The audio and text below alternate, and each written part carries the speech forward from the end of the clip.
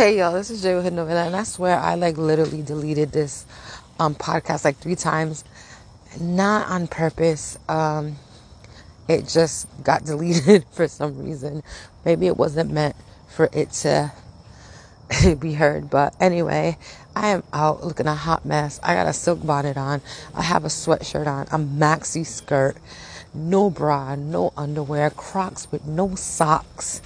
And I've been singing Disney songs since 2 o'clock this morning because I haven't been able to go to sleep. And when I mean Disney songs, like A Whole New World type shit. And little Ariel, the Little Mermaid. I said little Ariel, but the Little Mermaid, Out in the sea, wish I could be out in that world. However it goes, but I'm just so super excited that we have a Black Little Mermaid.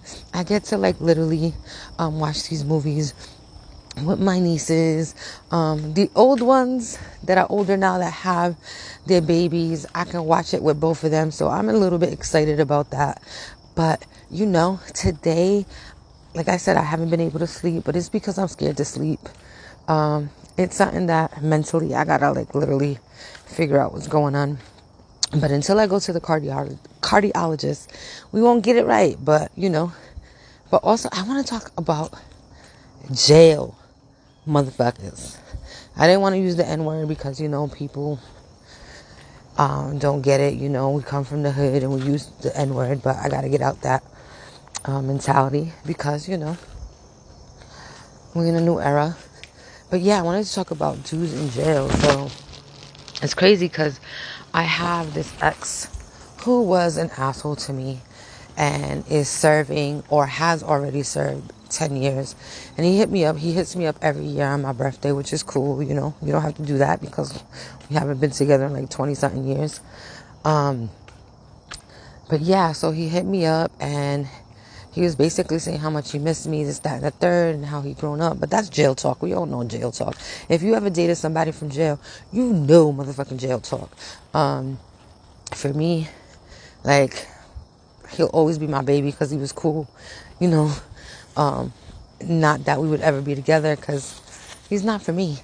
He is for everybody, but he's not for me. And I feel like and he's getting out in 4 months. So I feel like anybody who's been locked up for 10 years is not going to commit to nobody, yo. They're going to come out here and feel free. And as much as I love my trans people, he might get with one of them because he's confused. But yeah, I love him to death. I'll have his back, I'll support him in any way I can. But as for a relationship, yeah, no. Yeah, no. 10 years and that's that jail mentality. I had a cousin who recently got out. He was head of a gang out here, and it's a well-known one, and I'm not going to say the name, but he served 15 years and got out, and in a couple of months got put right back in. And actually he was supposed to do life, and he got that Trump break or something where they let him out. And then I'm not saying that he's responsible for what happened, but it was self-defense, and I'm always going to say that because it was. And now he's back in there. So this is where we're at. So I just wanted to say, if you got a jail boo, that's, support your jail boo. It is what it is. But for me, that's not what I'm trying to do. But I will always have my homies back. You know what I'm saying? And I hope that when he gets out, his life is, he succeeds, because that's what we're pushing for. I want to make sure that he succeeds. But yeah, that's what I want to talk about.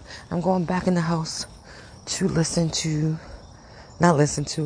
to watch some Disney classics and some remakes, And I'm just excited. We got a little Black Mermaid. It's dope, yo. Out in the sea, I wish I could be out in that world. Yeah, I be thinking I can sing. Y'all have a great Sunday.